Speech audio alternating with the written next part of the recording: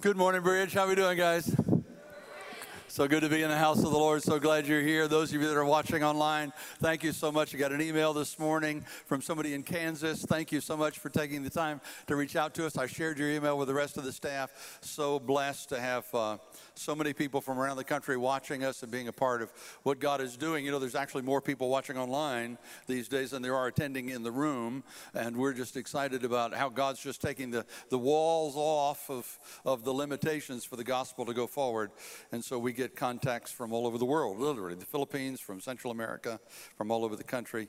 But we're glad that you're here in the house of the Lord as well. So can we start with a little survey, just a one-question survey. How many of you, by show of hands, how many of you would acknowledge that men, how do I say this gently, say and do dumb stuff sometimes? God bless that hand. I see that hand. Guys, come on, be honest. We do. Come on, we do. It may be in the name of fun, in the name of adventure. It may be peer pressure. It may be just because we didn't think it through. Whatever you want to call it. I mean, you tell me if you've ever heard any of these famous last words of men, okay? Oh, honey, you look fat in those jeans.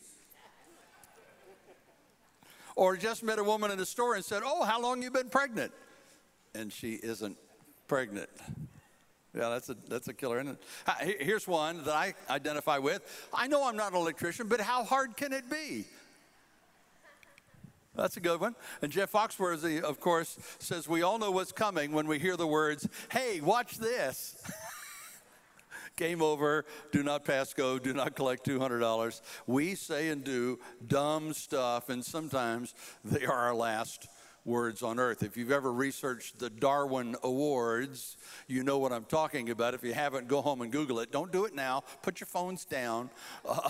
But the Darwin Awards are awards that are given every year to men who do dumb stuff, and it ultimately takes their life. And so there's another side of the spectrum, though, that we want to talk about, and that's another type of last words, and they're actually referred to in the court systems as dying declarations. And dying declarations, if you know anything about the legal system, carry a lot more weight than any other kind of witness. I mean, a dying declaration carries the power of evidence, even though that witness cannot be cross-examined because they've died. And so if it's declared a dying declaration, then it carries all kinds of weight. So what if we had the dying declarations of a man who not only was not dumb, never did anything without thinking it through, but was and is in fact the Son of God? What if we had his dying declarations? How much weight do you suppose those words would carry? How much should we lean into what he had to say? We're kicking off a little mini-series today leading up to Easter Sunday. We're simply calling Famous Last Words. And during these 3 Sundays, we're going to look at some of the phrases, 3 of the phrases, in fact, that Jesus uttered from the cross during those last moments that he was alive on earth before his resurrection and ascension to the Father. We're going to take a closer look at 3 of them. There are actually 7 of them, but because we've got 3 weeks, we're going to look at the first phrase he uttered, the middle phrase he uttered, and then the last thing that he said before he gave up the ghost. And so let's lean into it. But first, let's set the scene, okay? So kind of go with me in your mind, whatever level of information you have or knowledge you have of those scenes. It's set up for us in Luke chapter 23, verse 33. If you got a Bible, you can go there. You can go to the Bridge NC app on your phone or tablet if you want to. You can look on the screens and you'll see it as well. But I want us to read the scriptures together. Here we go. Luke chapter 23, verse 33. 1, 2, 3, go. When they came to the place called the Skull, they crucified him there along with the criminals, one on his right and the other on his left. No doubt you've seen that image many, many times on TV and movies and books and artist works and maybe in churches, whatever else. We've seen that image with Jesus hanging in the center cross, 2 criminals on either side on the hill that we call Calvary, Golgotha, the place of the skull. But I want us to go behind the image for just a second. Perhaps the most famous passage of Scripture of all is John chapter 3:16. Again, you've heard that in football games in various places around the world. But here we go. For God so loved the world that he gave his one and only Son, that whoever believes in him would not perish but have eternal life. Of course, his one and only Son is Jesus of Nazareth, born of a virgin, without a sin nature, lived a perfect life, sinless life, did God's will, the Father's will, perfectly while he was here, loved everybody, including those who killed him, tortured him, and killed him. He loved everybody unconditionally. He taught these revolutionary, kind of against the grain ideas until the religious leaders of the day decided they would try to trap him with their words, and they'd ask him difficult questions, and he would answer their questions just as calmly as he could be. And then he would turn and say, you guys understand who these men are? He'd say to the crowds, you know who these men are? They're hypocrites. You know these men are. These men are painted mausoleums full of dead men's bones. Come on, Jesus, tell me how you really feel. I mean, he wasn't afraid of those guys. He wasn't worried about those guys. He'd just look at him and say, look, you got a speck in your eye. Your brother's got a speck in his eye, and you got a big old plank hanging out of yours. He took them on. He performed countless miracles. Preached a message of hope and love and grace. His life changed countless lives, both while he was here and in the years since then. In the end, he was betrayed by one of his own for a few gold coins. Taken through a series of illegal trials all night long, even though he did absolutely nothing wrong. Even Pilate himself said, I find no fault in him, but still they tore his clothes off. They tortured him. They beat him with a cat of nine tails until the flesh hung from his body. They made a mock crown of these 2-inch spiky thorns and pressed it into his brow. During that, Roman soldiers who had blindfolded him would hit him. They'd punch him in the face and say, if you're really the Son of God, tell me who hit you. And he could have not only told that Roman soldier who he was, he could have told him every sin he ever committed and every sin his father ever committed, every sin his grandfather ever committed, but he just took it. He just stood there. They spit on him. They beat him within an inch of his life. Then they laid this 70 or 80 pound rough-hewn beam on his shoulders and made him carry it to the mount called Calvary until he collapsed. And then they drove spikes through his wrists and his feet, lifted that cross, and dropped it with a thud into the hole they had prepared for him. And there, suspended between heaven and earth, the crowds who followed along and stood watching saw his lips begin to move. Are you in the moment? They saw his lips begin to move. Now, I don't know about you, but if I was in that crowd and I just witnessed what I just described to you, and suddenly I see him about to speak, I would be going, hey guys, shut up. He's about to say something. Come on, shut up. I'd be cupping my ear. I'd be going, I want to hear this. I don't know what this is going to be, but this is going to be good. I want to hear what he's about to say. Is he about to curse the people that did this to him? Is he about to call lightning to strike them all dead right here? Is he about to call 10,000 angels to wipe them out? Am I going to be wiped out in the fray? I would want to hear what he's got to say. I'd want to know what's about to come from his lips. Is he just going to cry out in pain for hope and help? What's he going to say? Luke 23:34. First words from his lips. Father, forgive them, for they do not know what they're doing. Read it with me, come on. You can whisper it if you like. Father, forgive them, for they do not know what they're doing. What? What? Are you kidding me? They just lied about him, abused him, betrayed him, beat him, tortured him, and as he hangs there dying, they're rolling dice for his clothes at the foot of his cross, and the words that come out of his mouth are, Father, forgive them. I don't know about you guys, but if I was in that setting, I can promise you those would not be the first words that came out of my mouth. And how do I know? Because in the times that I've been hurt through the years, those were not the first words that came out of my mouth, and my pain was not nearly as even close to what he endured. And there he hung, uttering those words.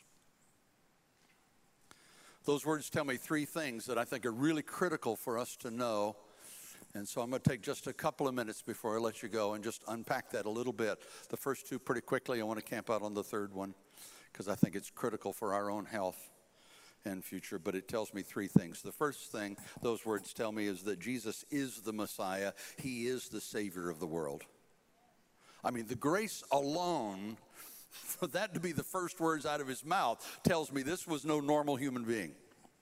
This was not just a guy who took on a persona. This is God. This is Messiah. This is the Savior of the world. Add to that there were so many prophecies made 700-800 years before this moment that came true. One of them describing this very event. Isaiah said in 53:12 of his book, he willingly gave his life and was treated like a criminal, but he carried away the sins of many people and asked forgiveness for those who sinned. He wrote those words 700 years before the event that we're talking about.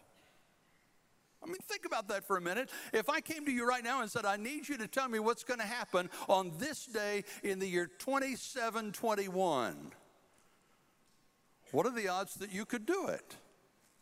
It's not possible. It's not humanly possible. It had to be God speaking through Isaiah to give us those kinds of words to let us know, in fact, that this is my beloved Son, my one and only Son, my only begotten Son, whichever phrase you want to use. This was God's Son sent to save the world.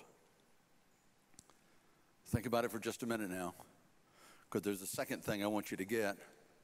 And that is that not only does it establish that he's the Messiah, Savior of the world, it also tells me that our greatest need, my greatest need and yours is forgiveness. Can I get an amen? Go back to Luke 23. Jesus said, Father, forgive them. Why? What did it say? Because they don't know what they're doing. Think about that for a minute. The Roman soldiers are treating him like a criminal. Why are they treating him like a criminal? Because they were told he was a criminal. They're treating him like a criminal because they were led to believe that he was in fact. They didn't have a clue who this man was. They had no clue what he'd done or didn't do. They just treated him like a criminal because they were told that's who he was. And because he's hanging between two well-known criminals, then therefore he must be a criminal. They had no idea the implications of their actions or that they were being pawns of the devil who thought he had won the great victory that day. Think about that for a minute. Somebody told me an illustration story the other day that I think fits the scene. It'll give you some perspective. Country family sitting on the front porch one afternoon, and one of their hunting hounds starts howling. After a minute, the hound breaks off, and the other hounds start howling, and they follow him. And the daddy turns to his boys, and his boy says, you know what, Dad, we probably should go after them. He said, oh, no, they'll come back. In fact, the first one will be back in 30 seconds. The others will eventually drift back in. Well, how do you know that? Sure enough, 30 seconds later, the first hound comes coming back in. After a while, the others start drifting back in. How did you know that, Dad? He said, because the first hound is the only one that actually saw the rabbit. And when he got there and realized the rabbit was gone, he came on back. The others just got caught up in the moment. And it took them a while to get through they didn't even know what they were looking for. They just got caught up in it. Well, that's what happens so often, guys. So are you saying, Pastor Jim, that these guys were innocent? Oh, no. No, I'm not saying that at all. Ask any law enforcement officer. We've got a lot of them in our church family. Pull up beside any one of them and say, is ignorance of the law an excuse? In other words, if one of our patrolmen or one of our deputies pulls you one day for speeding, and you look at the officer and say, you know, officer, I had no idea the speed limit was 35 here. What would the officer say? Well, that's a bummer, dude.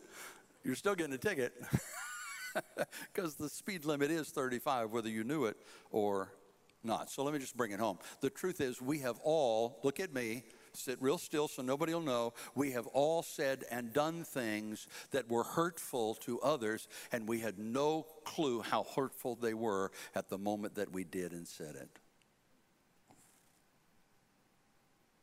You did real good at sitting still. But it's true. We've all been there, done that. But whatever form it took, Romans 3:23, for all, and what does all include? Me, you, us. For all have sinned and fall short of glory of God. The good news is, because of what Jesus did on Calvary that day, we can be forgiven. You see, his prayer that day wasn't just for those who were there in that moment. His prayer covered every sin of every person of every generation across the generation. It was for you and me and thee. It was for all of us, which leads me to the third truth, the one I told you I wanted to camp out on for a few minutes this morning. Yes, he is Messiah. He is the Savior. Yes. He prayed for our greatest need to be met. The third truth is, Jesus role modeled how we're to react when we're hurt. Jesus role modeled how we're to react when we get hurt, when we experience betrayal, when we get caught up in those things. So what did he do? He prayed they'd be forgiven. We've already established that I bombed in the moments that I've had the chance to do that and have had to come back and deal with that later. But the good news is God understands we're not God. He understands we don't have the same level of grace. He understands our flesh will get in the way. He understands that it can be very difficult, virtually impossible, to be gracious in the midst of the pain of betrayal and hurt and all the things that go on in our lives. So what God does for us is he gives us a series of choices that we're to make that will help us move toward the place that Jesus was at on the cross that day. And I want to lay out those choices for you, and I'm going to ask you sincerely to make them before we leave this room today. I'm going to give you an opportunity to seriously consider, will I make these choices? Choice number one is I choose to pray for them. I choose to pray for those people that hurt me. I choose to pray for those people who abused me, who betrayed me, who did those things. I choose to pray for them. Here's what Jesus said, Luke chapter 6, verse 27, 28. But I tell you who hear me, love your enemies, do good to those who hate you, bless those who curse you, pray for those who mistreat you. That's what Jesus was modeling for us on the cross. You see, he didn't just forgive them, he prayed that the Father would forgive them. He prayed for them. Do you understand why prayer is the first choice when we've been hurt? Do you understand why? I mean, I would love to tell you the reason why is that when you pray for somebody, their heart will change and they'll come back and apologize. I would love to tell you that's the reason, and it does happen sometimes. But you know what that prayer actually does more than anything else? I promise you, you can't pray for somebody without you changing. When you start praying, something happens in you. Fact is, you can't pray for somebody very long before God will begin to bring healing into the equation. Let me explain why. You see, prayer is not just about asking God to do stuff. That's what we tend to think of it as. Okay, sometimes we think about praising the Lord as a matter of prayer, and sometimes thanking the Lord for something he's done is prayer. But oftentimes we think of prayer as a transaction. We think of it as, okay, God, thank you for what you did. I praise you for who you are. Here's something that I need. Would you do this for me? Would you do that for me? And there's a sense in which those are appropriate prayers. Those are certainly plenty of those kinds of prayers in Scripture. But at the end of the day, you know what prayer is? It's dialogue, communication with the God of the universe. That's what it is. Prayer is about intimacy with God. C.S. Lewis was asked one time when his wife was battling terminal cancer, do you believe your wife's going to be healed? And Lewis said, I'm praying that she will. But at the end of the day, I don't just pray to get God to do something. I'm praying because I need him right now. I need his strength, and I need his grace, and I need his help, and I need hope, and he's the source. Prayer at the end of the day is about intimacy with God. Now, you're tracking with me? Do your heads like this? Because we're going somewhere. I want you to go with me on this journey, okay? I told you a couple of weeks ago that eventually we begin to resemble what we rehearse. Do you remember that? Those of you who are here, we begin to resemble what we rehearse. You begin to look like what you focus on. If you focus on a person, you will eventually begin to focus on, begin to look like that person. And we've all been in those settings as children when our parents do things and we say as kids, when I'm older and I have kids, I will never do what my daddy did. And then later we have kids and we hear our father's voice come out of our mouths. Right? We tend to become what we focus on. Well, if prayer is about focusing on the Lord, not just trying to get him to do something, but it's actually communing with him, being intimate with him, spending time with him on who he is. Who did I say he was? The Messiah, the Savior of the world. On the forgiveness that we need. Lord, help me to see my part in all of this and forgive me. On his role model for you and me on the cross. Lord, help me not just to be forgiven, but to be a forgiver like you. The more we focus on him, the more we start to see the person who hurt us through his eyes. Do I need to say that again? The more we focus on him and who he is and what he's done for us and the role model that he is for us, the more we begin to see the person or persons who hurt us through his eyes. Hear me. Whatever level of hurt or betrayal that you've struggled with in your life, healing always begins with prayer. So can we stop right here for just a second? And let me ask a deeply personal question. I'm going to, whether you say it's okay or not, but it's nice to ask, you know. You don't have to respond, just, so who hurt you? And it still tends to impact your life in negative ways. It still impacts your relationship, still impacts how you feel about that person, how you feel about the world. Who hurt you? Who are you thinking about when I even describe those things?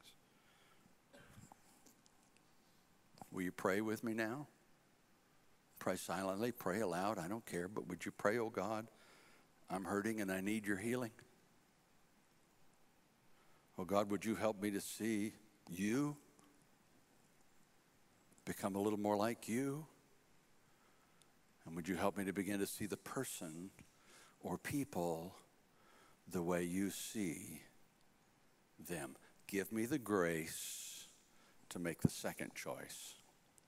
So what's the first choice in following Jesus' role model? It's pray. What's the second choice? It's I choose to forgive them. Hear me, guys. If you wait until you're hurt to decide whether or not you're going to be a forgiver, you never will, nor will I.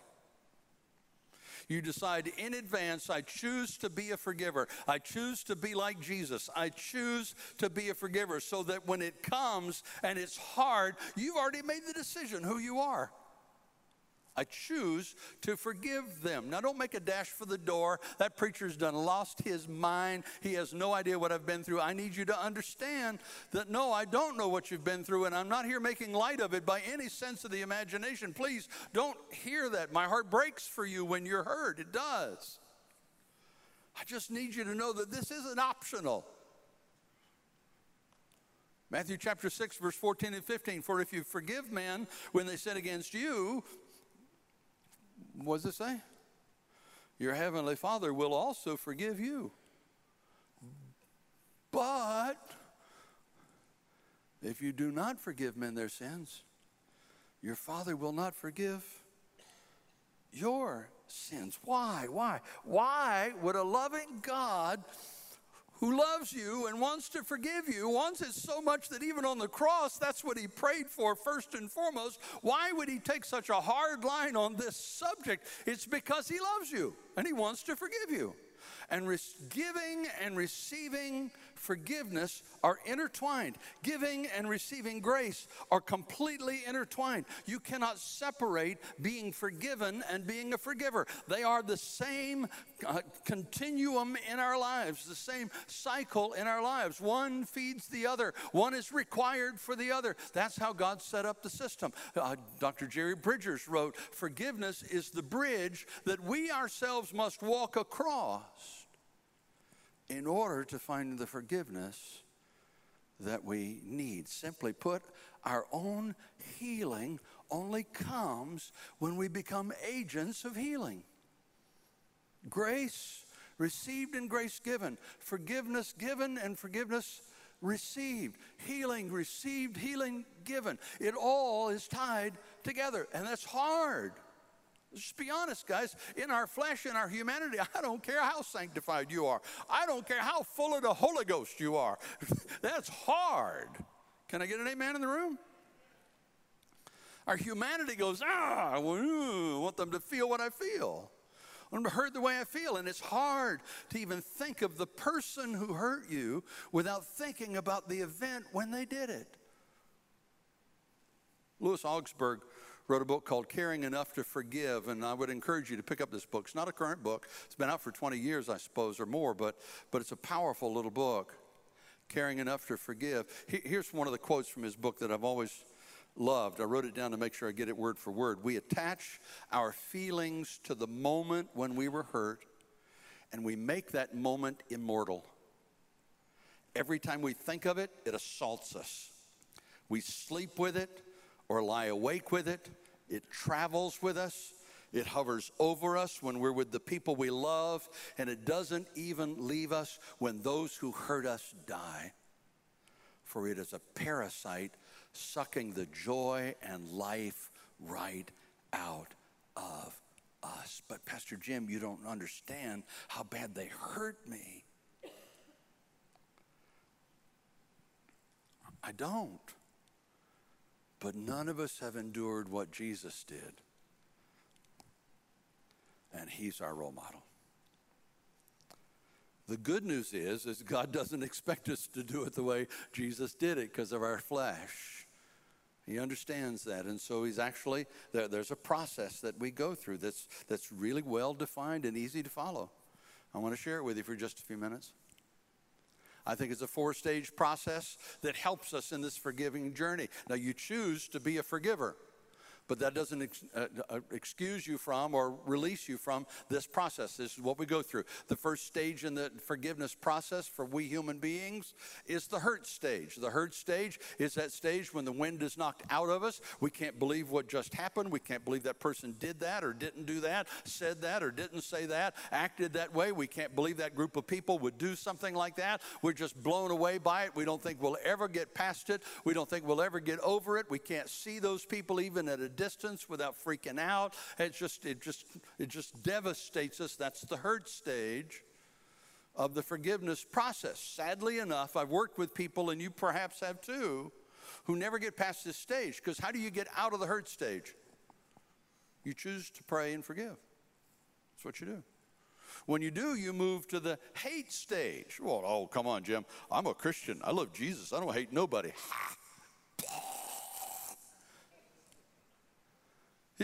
You know what the definition of hate is? People say hate is the opposite of love. It's not. You know what the opposite of love is, according to Scripture? It's fear. Perfect love casts out all fear. Hate is an emotion that says, I want you to hurt the way I hurt.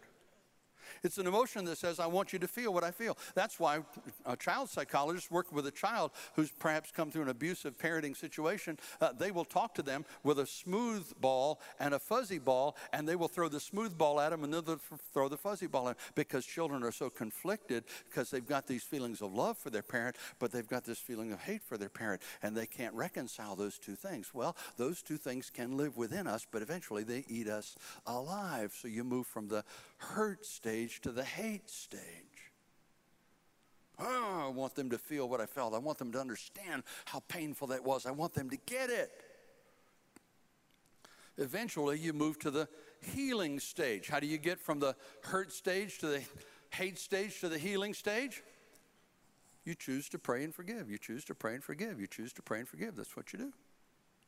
The healing stage is what Louis Augsburg calls divine surgery. And for the first time, when you get into the healing stage of this journey, you begin to see the person separate from the deed that they did.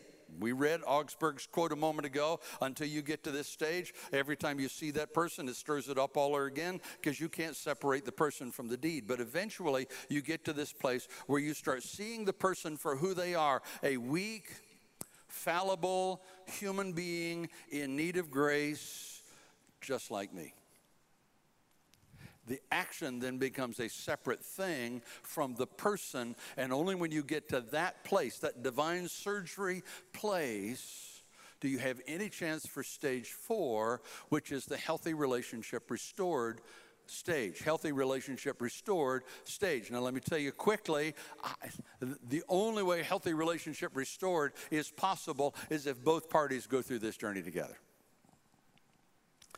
And so that's stage 4 is not always there, but you can get to stage 3 where you can see that person without immediately feeling the pain. You can see that person without immediately feeling the animosity, without feeling the hurt or the hate all over again. And I just described those 3 stages: hurt, hate, healing. It's not linear. It's not a rocket ship. It's hurt, then hate, back to hurt, back to hate, back to healing, back to hate, back to hurting. It's a cyclical kind of process. But the only way you get through it is to pray and forgive.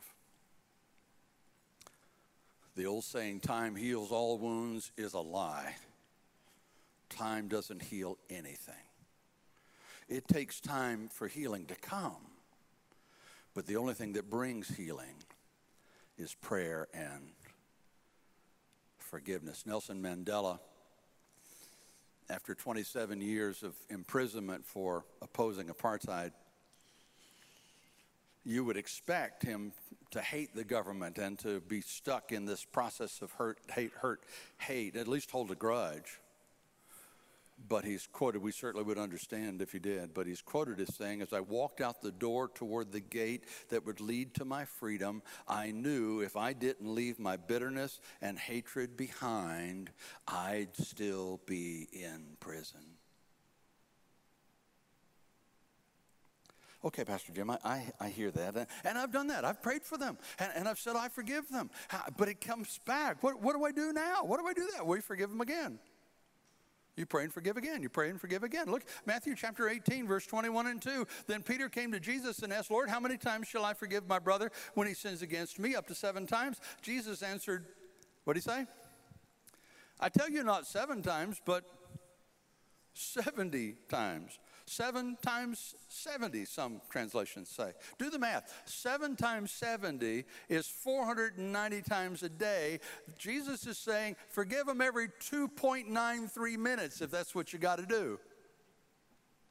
You forgive and then you continue to forgive. You pray and forgive and pray and forgive. And it moves you slowly through this process. Our God is amazing. We confess. He forgives. It's wiped out, cast into the sea of forgetfulness, never to be remembered again. We ain't so amazing. Sometimes we have to forgive and forgive and forgive and forgive. Pastor Ryan, our Goldsboro lead pastor, tells the story of a good friend of his, permission to share his story, though I won't share names, and he's not from Wayne County.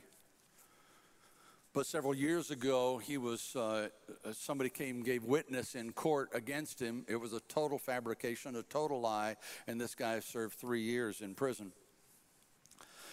While he was in prison ministry folks came by, and he gave his life to Christ. And when he got out of prison, he immediately made a beeline to the church that Pastor Ryan was then on staff with. He began to grow in the Lord, eventually joined the praise team, became one of the people on the praise team, a musician and singer, and he was involved and engaged in that church for a long, long time and was a really super guy until one day he called Pastor Ryan. He said, man, I don't believe it. I was in Lowe's today, and I saw the guy across the store, and I caught myself looking for a lead pipe to go kill him with. And I thought, dude, you are past this. Why are you still doing this? because our humanity limits us. We have to keep coming back to the cross. We have to keep coming back to our role model. We have to pray and forgive and pray and forgive. And again, please understand that in a place like this, on a day like this, with the online audience that we have literally around the world, I know I'm talking to people who have been wounded in horrific ways. I'm not making light of any of it. I know there's incredible pain in some marriages, almost unbelievable. I've known women, I've worked with women through the years who will have nothing to do with any man because of the way a man treated her somewhere along the way, or men who will never trust any woman again because of the way some woman has treated him. Children who carry scars because of the way they were parented and say, okay, well, I'll marry, but I'm never going to have children. I'm not bringing children into this world, so they might have to endure what I endured. Christians who will not darken the doors of a church because of the way they were treated by Christians when they were there, or by preachers when they were in proximity to them. I get it. I understand. I mean, they'll say, I'm all for this God thing. Just don't make me go to church. What do you do when you've been hurt like that? What do you do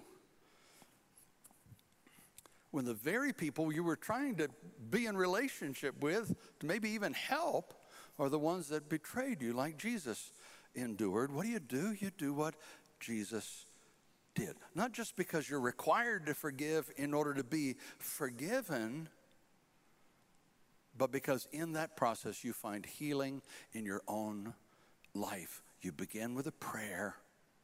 Oh God, help me to see them the way you see them. Give me your grace so that I can be gracious.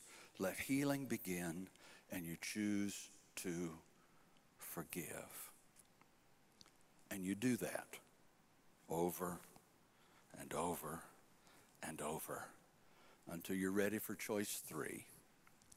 You think what I've talked about so far has been tough? Choice 3 is simply, I choose to bless them.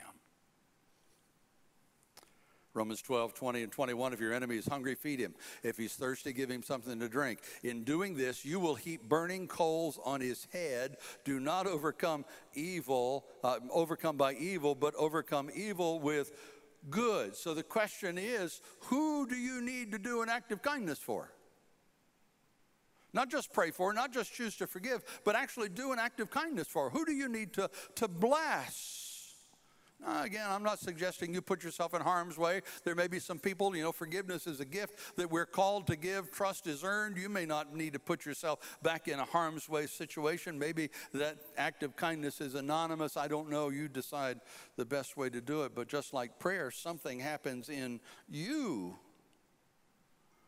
when you take forgiveness to this level, and that is you begin to find healing in your own life, and you get released from it. You create the only possibility for healing to come for you and for those who hurt you.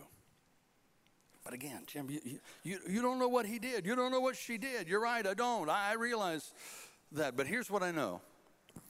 We'll bring this to a close. The story in the book of Genesis, from the earliest parts of human history, story of Joseph and his brothers. Some of you have heard of the story of Joseph and the coat of many colors. He was hurt bad by his brothers. I mean, one of his brothers wanted to kill him. The other brothers talked him out of it, not because they didn't want to kill him too, but because they're afraid their dad would kill them if they did. And so they decided that they would throw him in a pit until some slave traders came along, and they sold their own brother into slavery, which set up a whole series of multiple years of pain for Joseph's life. He wound up being accused of sexual abuse. He wound up in prison. He wound up being betrayed by some of his fellow prisoners who promised to help him and didn't. But ultimately, it put him at a place where God gave him the interpretation to the dream that Pharaoh had had, which became the solution to the drought and famine that came to the nation. And ultimately, he was made second in command of the most powerful nation on the earth, the nation of Egypt. And thousands of lives, including his own family, were saved. In that setting, Joseph is reunited with his brothers years later for the first time. So much has happened through these years, so much has changed through these years that they didn't even recognize Joseph when they saw him in all the finery of his second-in-command kind of uniform. And when they realized who he was and who he'd become, they were terrified. They just knew he was going to get them back, but he forgave his brothers and was reconciled to them. In Genesis 50:20, I didn't give you the scripture, I'll just read it to you, records what he told them. He said, "You intended to harm me, but God intended it for good, to accomplish what is not being done, the saving of many lives." Only a healed heart can see God in the midst of the pain. Am I telling you that God will take all that pain away? I wish I could. You know, they say you should forgive and forget, but how do you forget some stuff? I mean, what had happened? How do you just forget that it ever happened? That's not biblical. But I believe the scars can come to remind you of grace instead of pain. I believe the scars can come to remind you of healing instead of death. I believe the scars can remind you that in Christ all things are possible to them that believe. I'll hush, I promise, but are you ready for me to ask the question again? Who have you been carrying hurt, hate, anger toward, pain every time you think of their name? Who do you need to pray for? Who do you need to forgive? Who do you need to bless? For your sake, even more than for theirs. Let's pray. Thank you, Jesus, for showing us what grace looks like. That through all the things that you endured, your last words were, "Father, forgive them." They're fallible, they're weak, they're confused, they don't understand, they have no clue what they're doing. They don't understand they're being pawns of Satan's schemes, manipulated by the leaders of the day who were jealous of Jesus. They don't have a clue. Even the religious leaders of the day didn't understand the eternal implications of their choices. But whether they do or not, I choose to pray. I choose to forgive. I choose to bless. Can you pray that prayer this morning? Maybe you've never prayed a prayer like that before. Maybe you're sitting there thinking, no, forget it.